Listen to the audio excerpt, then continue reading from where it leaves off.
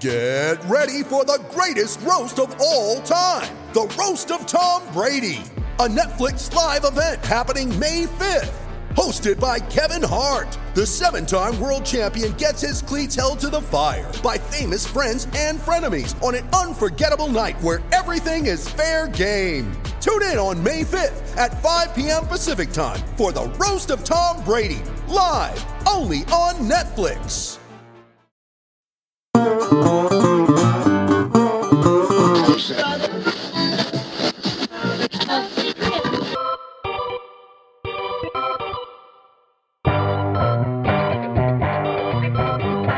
Yo, what's up, everybody? Welcome to episode 10 of the Double Switch podcast, brought to you by Fake Teams right here at SB Nation, the fantasy sports arm of SB Nation. Yeah, I ran right into that one. So I am by myself right now, no Joe, and it's mostly my fault. The schedules of me, old married guy, not old, but sort of old. Just it hasn't messed up well with Joe, younger college guy. So we either need to tap in with another college age schedule, or I need another old married guy to come on the pod with me and talk about baseball. So right now I'm going to go solo and mainly cover the news. That way, when Joe's back, he and I can focus on players that we like and dig a lot deeper. So we're going to roll through probably the last 2 weeks. And by we, I mean myself. And honestly, I hope that this is helpful to somebody. If you don't know, I live in Western North Carolina, and we're currently engaging in winter snowstorm season.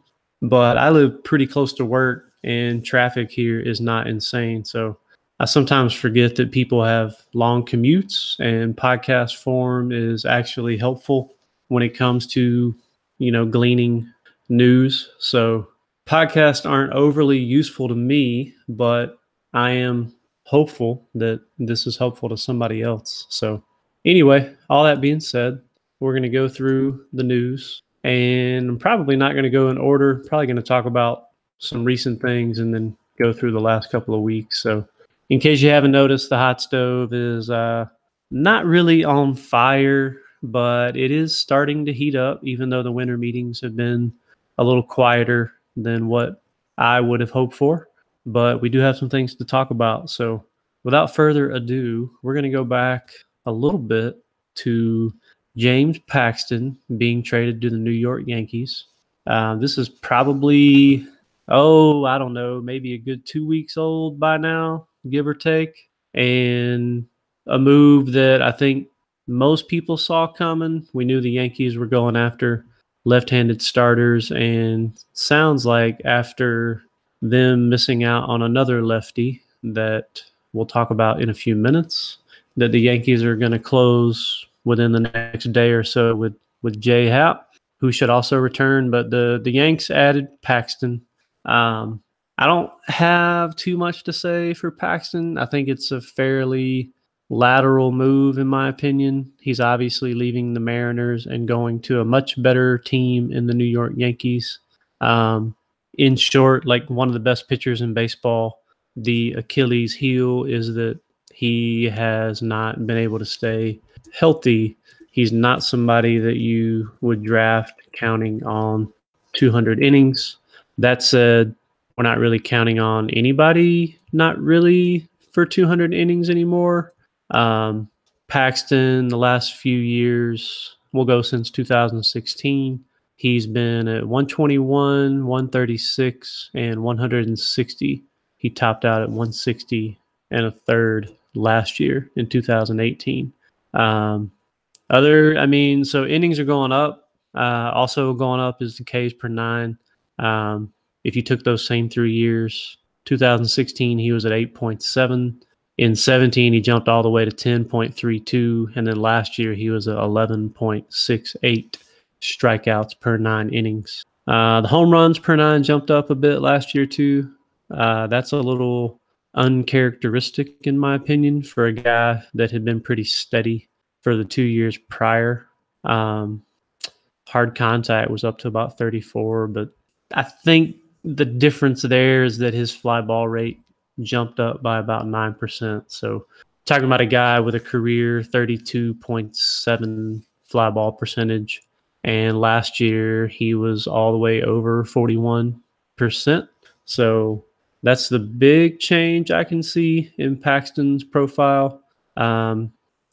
Even though, like, if you look at Sierra, he had a much better season last year than any other year he's ever had. Let's check out. And home run to fly ball rate was 14.4%. So that's also inflated compared to his career numbers in the previous 2 seasons. So he is moving to more of a hitter's stadium, but he is a lefty. That should nullify a little bit. I know we like left-handed batters in Yankee Stadium with that short right field porch. So at least when he's facing a left-handed batter, he should have the advantage. Not really aware of any negative splits or reverse splits. Not negative splits. We're not talking running. Paxton, as far as I know, doesn't have reverse splits, but we can check. Last year, lefties did post a 377 weighted on base against Paxton. Let's scope out for his career. So yeah, Paxton against left-handed hitters. That's actually interesting. Paxton does have reverse splits. I'm happy I checked that now. So against right-handed hitters, he's allowing a 276 WOBA for his career. Against lefties, that number jumps all the way up to 326 with a super healthy slash of 285, 349 on base, and 389 slugging.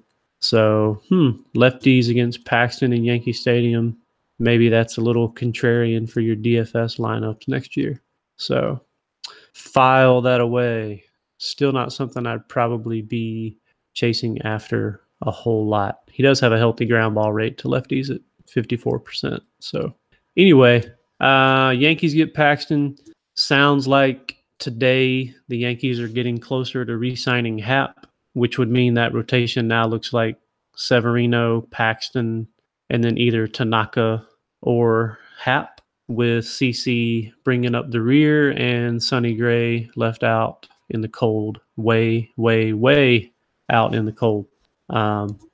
Yankees are doing their cost-conscious St. Louis Cardinals impression right now, which is a little annoying as a fan. I'd much rather them be shelling out the dough for Bryce Harper.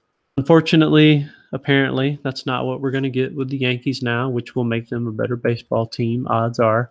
So if you're a Yankees fan, I think you can probably be super happy right now. That's a heck of a rotation. Probably rivaled. I don't want to say only, but definitely rivaled by the Washington Nationals, who made a splash by signing another big lefty, a man by the name of Patrick Corbin. And most people are going to say that this was an overpay, if not because of the money, because of the 6th year that was a part of that contract. But really, I mean, this is the Nationals doubling down on starting pitching, or tripling down, if you will, since they already have Scherzer and Strasburg. And they did offer him 6 years. I believe it was right at $140 million. But it's tough, in my opinion, to argue with their direction. You're losing one of the best hitters in the game. You added one of the better pitchers in the game, one of the better free agents for sure. And Corbin, he's not alone in Arizona as far as hard contact allowed. I actually did a post that went up today where I dug into the top 10 pitchers from last year, at least according to wins above replacement. Corbin was on that list. And when I was digging around, it just so happened I found that even though Arizona installed the humidor last year, at least 4 of their starters, the main ones, talking Corbin and Greinke and, Zach Godley, and then Robbie Ray, who didn't qualify, but he still pitched over 120 innings. So even though Arizona installed the humidor, all 4 of those guys saw their hard contact rates go up. And I don't really know what that's about. I haven't had time to sprint down that rabbit hole just yet, but I'm definitely going to. I don't know if that was a, by design thing, by thinking that, hey, it's going to be more of a pitcher-friendly park now, so we're going to kind of maybe take some chances or take some risks with that maybe their pitchers wouldn't have previously.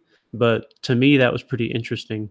But no matter what, Corbin's on the move. He's going to Washington.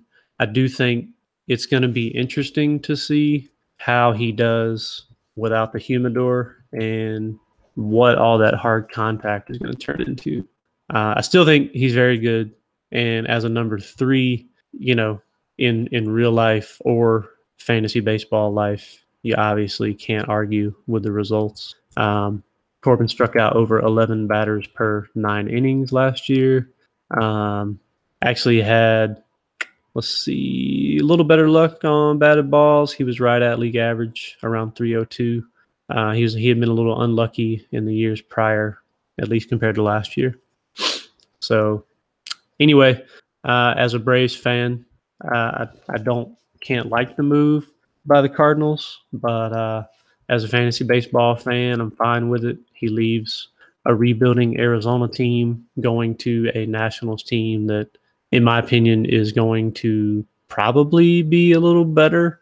I know that might be a hot take since they're losing Harper, or at least we think they're losing Harper.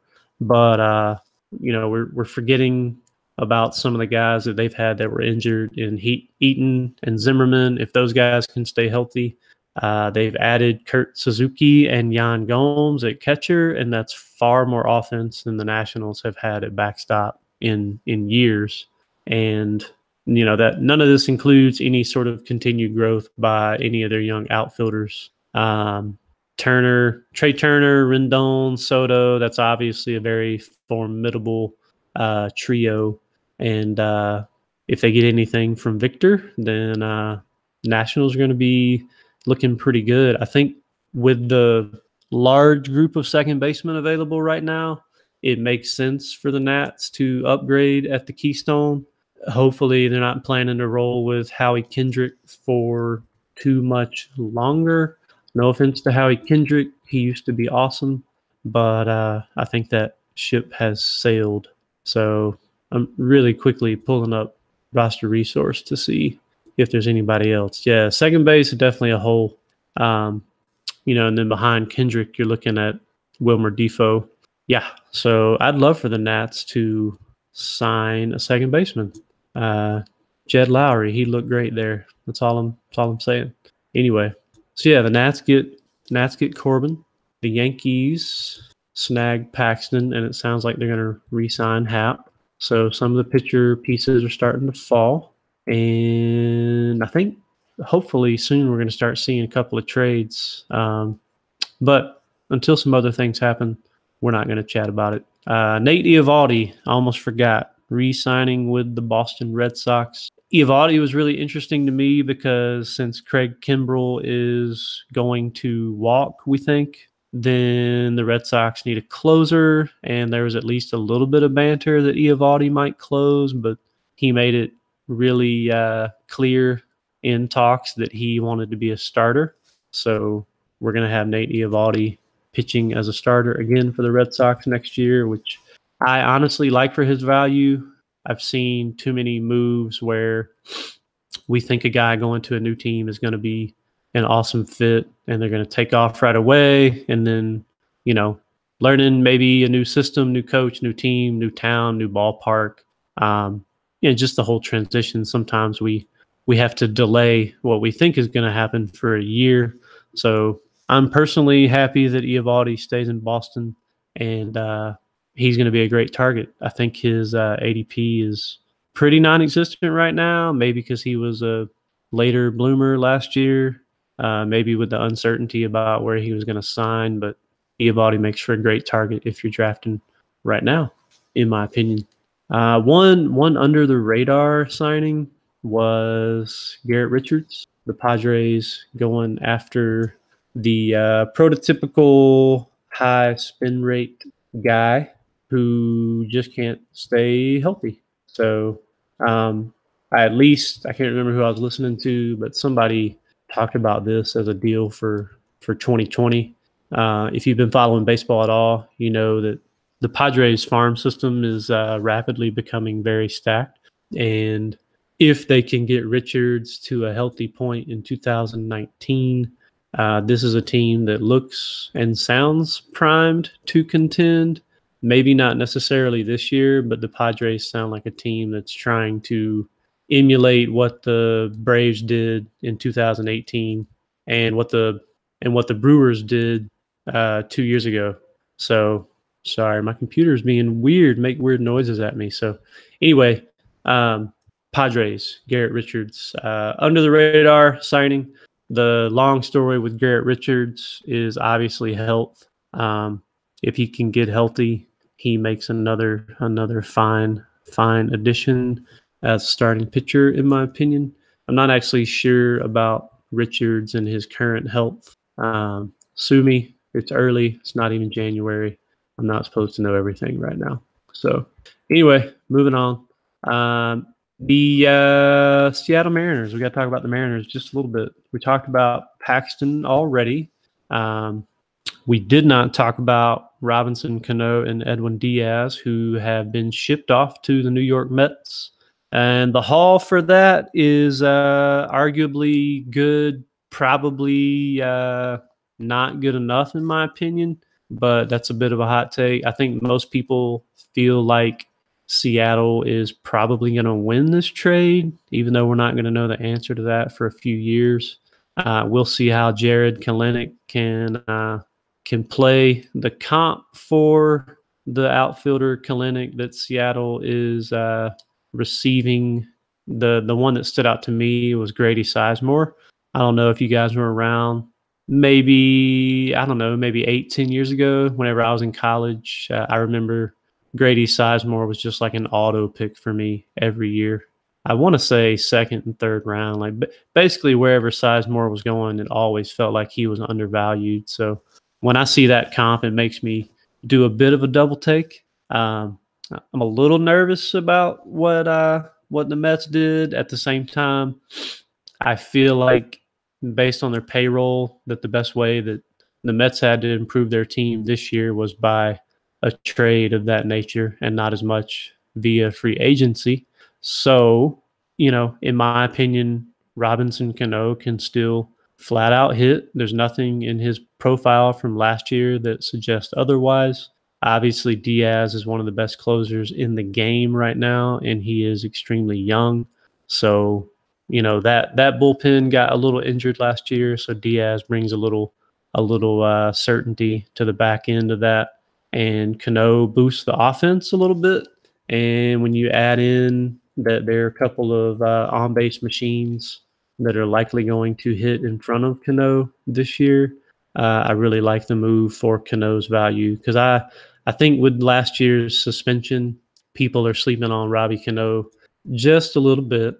And, batting behind Brandon Nimmo and I assume we're going to see McNeil up in the 2-hole a little bit. Maybe Rosario, maybe Conforto. Who knows how it's all going to shake out? But Nimmo and McNeil are just on-base machines. So I'm pretty happy about Cano in New York, at least from a fantasy baseball perspective. From a fan perspective, I don't really care, honestly. I'm a Braves fan, but our team is still better, so we're all good. We're all good there. All right, so, who wins the trade? I don't know. If you want to sound smart at the water cooler, you can rattle off all these names. The Mariners also received Jay Bruce, big whoop, Anthony Swarzak. I may mispronounce this name, but Gerson Bautista, who is a reliever who can, I believe, hit triple digits. Don't quote me on that, but as far as I know with Bautista right now, he's a hard throwing relief pitcher. And then they also added Justin Dunn, who plug happened to make Zach's top 50 rookies who could help you win your redraft fantasy baseball league this year. So if you want to find out more about Justin Dunn, you should go to the faketeams.com website and scroll on down. I think Dunn barely made the list, but he did creep in there, and find out what Zach had to say. It's really a monumental, epic effort by Zach to roll through 50 rookies that are likely buried in your draft applets, and guys you would be targeting probably mostly in the last 10 or 20 rounds of your 50 round draft and hold league. So it's a really deep effort. I'm probably going to be referring to it throughout the preseason. So shout out to Zach and that massive effort. If you want to find out more about Justin Dunn or anybody else, you should go check it out. So, all right, let's talk about a few hitters, and then we're going to call it a day. But this ought to at least hopefully get some people caught up. Also on the Mariners traded Jean Segura to the Philadelphia Phillies. And if you haven't noticed, the NL East is dominating the hot stove season so far. The Mariners also let go of Juan Nicasio and James Pazos. I think I said his name correctly. In return, the Mariners received Carlos Santana and shortstop J.P. Crawford. So, honestly, if you're the Mariners, I don't know what you're doing. I get the J.P. Crawford thing because he's young. Carlos Santana, there's already rumors that he's probably going to be on the move again. If he doesn't, then I guess he's a way for the Mariners brass to say that they're not totally mailing in the season, because he is at least a dependable veteran type. On the pitching side for the Phillies, I don't really have any interest in Pazos or Nicasio. Maybe Nicasio can right the ship a little bit, but I don't think he's somebody that's going to contend for saves. So unless you're in a holds league, that's not a name that is probably worth mentioning a whole lot. The real piece here is Segura, who should lead off for Philly. And for giggles, I'm going to pull up Roster Resource, and this is going to get us right into talking about another trade that happened yesterday. Because the Phillies, not only have they added Segura, who, I forgot about Cesar Hernandez, who is annually underrated for his on-base skills. Man, that lineup in Philadelphia is starting to look good. At least 1 through 4. It's difficult to argue with 1 through 4. If you're talking Cesar Hernandez, Segura in the 2 spot, Andrew McCutchen batting 3rd, and Rhys Hoskins in the cleanup spot. So, and then Herrera had a bit of a lucky season last year, in my opinion, but still a quality major league bat. Maikel Franco's got some pop. Nick Williams, kind of a decent, maybe slightly toolsy outfield type. I really like the Phillies lineup. And then don't forget you have Scott Kingery, who signed the big contract early last year and didn't turn into anything, but as a super sub, he should offer some solid time. So yeah, the Phillies adding Segura by way of trade, and then getting the free agent McCutchen to come over. Really, really like what the Phillies are doing. Obviously, Aaron Nola is a hoss. They got some decent young arms in Pivetta and Velasquez. Consider me like totally out on Jake Arrieta. So I wonder if the Phillies aren't done yet. Everybody keeps talking about maybe Manny Machado in Philly. I honestly, with Machado, I honestly don't know. I think the Phillies would definitely do it if they could, as Franco has been a bit of a disappointment. But I don't like to wax poetic about where I think people are going to go until it actually happens. So anyway, I'm a huge fan of Segura to Philly, and also of McCutchen, who has nothing concerning in his batted ball profile. So McCutchen's only 32. I know it seems like he's been around for forever. He should be pushing 40, but dude made a ton of hard contact last year, and nothing concerning from what I can see when I'm looking at Andrew McCutchen. So Phillies are making moves. The NL East is crushing the hot stove season, and that's where we're at. For giggles, I'm looking up McCutchen's batted ball profile right now. Yeah, a whopping 43.4% hard contact rate last year for Andrew McCutchen, which is the highest amount of hard contact he has ever made in his entire illustrious all-star career. Super healthy line drive rate over 23%, and didn't make a lot of soft contact, only 13.5% last year. So love me some Andrew McCutchen in Philly. I'm actually super bummed that the Phillies have upgraded their outfield and the Atlanta Braves have not. So that one, as a move by a division rival, actually kind of stings twice. Not only did the Phillies get a good player, but the Braves also did not snag said good player. So bit of a double whammy there with Andrew McCutchen going to Philly. All right, we're going to do another under the radar move. And then after that, we'll talk about Paul Goldschmidt, and then we'll call it a day. So under the radar move, let's talk about Jonathan Schoop going to the Minnesota Twins. I know nobody wants to hear it, given how inept he was at the end of last year in Milwaukee. However, he is still young, and I need to see exactly how old. I think he's 27, but I'm about to confirm. Jonathan Schoop is 27 years old in 1 month, so we're talking about his age 27 season, and he is 1 year removed from batting .293 with 32 home runs and 105 RBIs with the Orioles. So I'm good with it. The Twins looks like they're having, how do we say it? There is a philosophy perhaps there that I don't know if I agree with, that seems pretty boom or bust. But I don't have to tie my entire fantasy baseball team to the entire Minnesota Twins infield, which has a lot of pop, but also a lot of swing and miss. If you're talking about Miguel Sano at third, CJ Cron at first base, Schoop at second, that's a lot of pop. It's also a lot of swing and miss, but I'm fine. I like Schoop in Minnesota. I think that's an under the radar move that could really pay off with a guy in a new environment that has some power and could make himself interesting as a strong middle infield player next year. Not somebody that you're going to have to pay a premium to get. Definitely a name to file away when we start moving into rankings and as you're drafting. So, all right. Last but certainly not least, we have Paul Goldschmidt to the St. Louis Cardinals. And Arizona, the haul that they received, they got the catcher Carson Kelly. They took a shot on right-handed Luke Weaver. And they got the middle infield prospect Andy Young.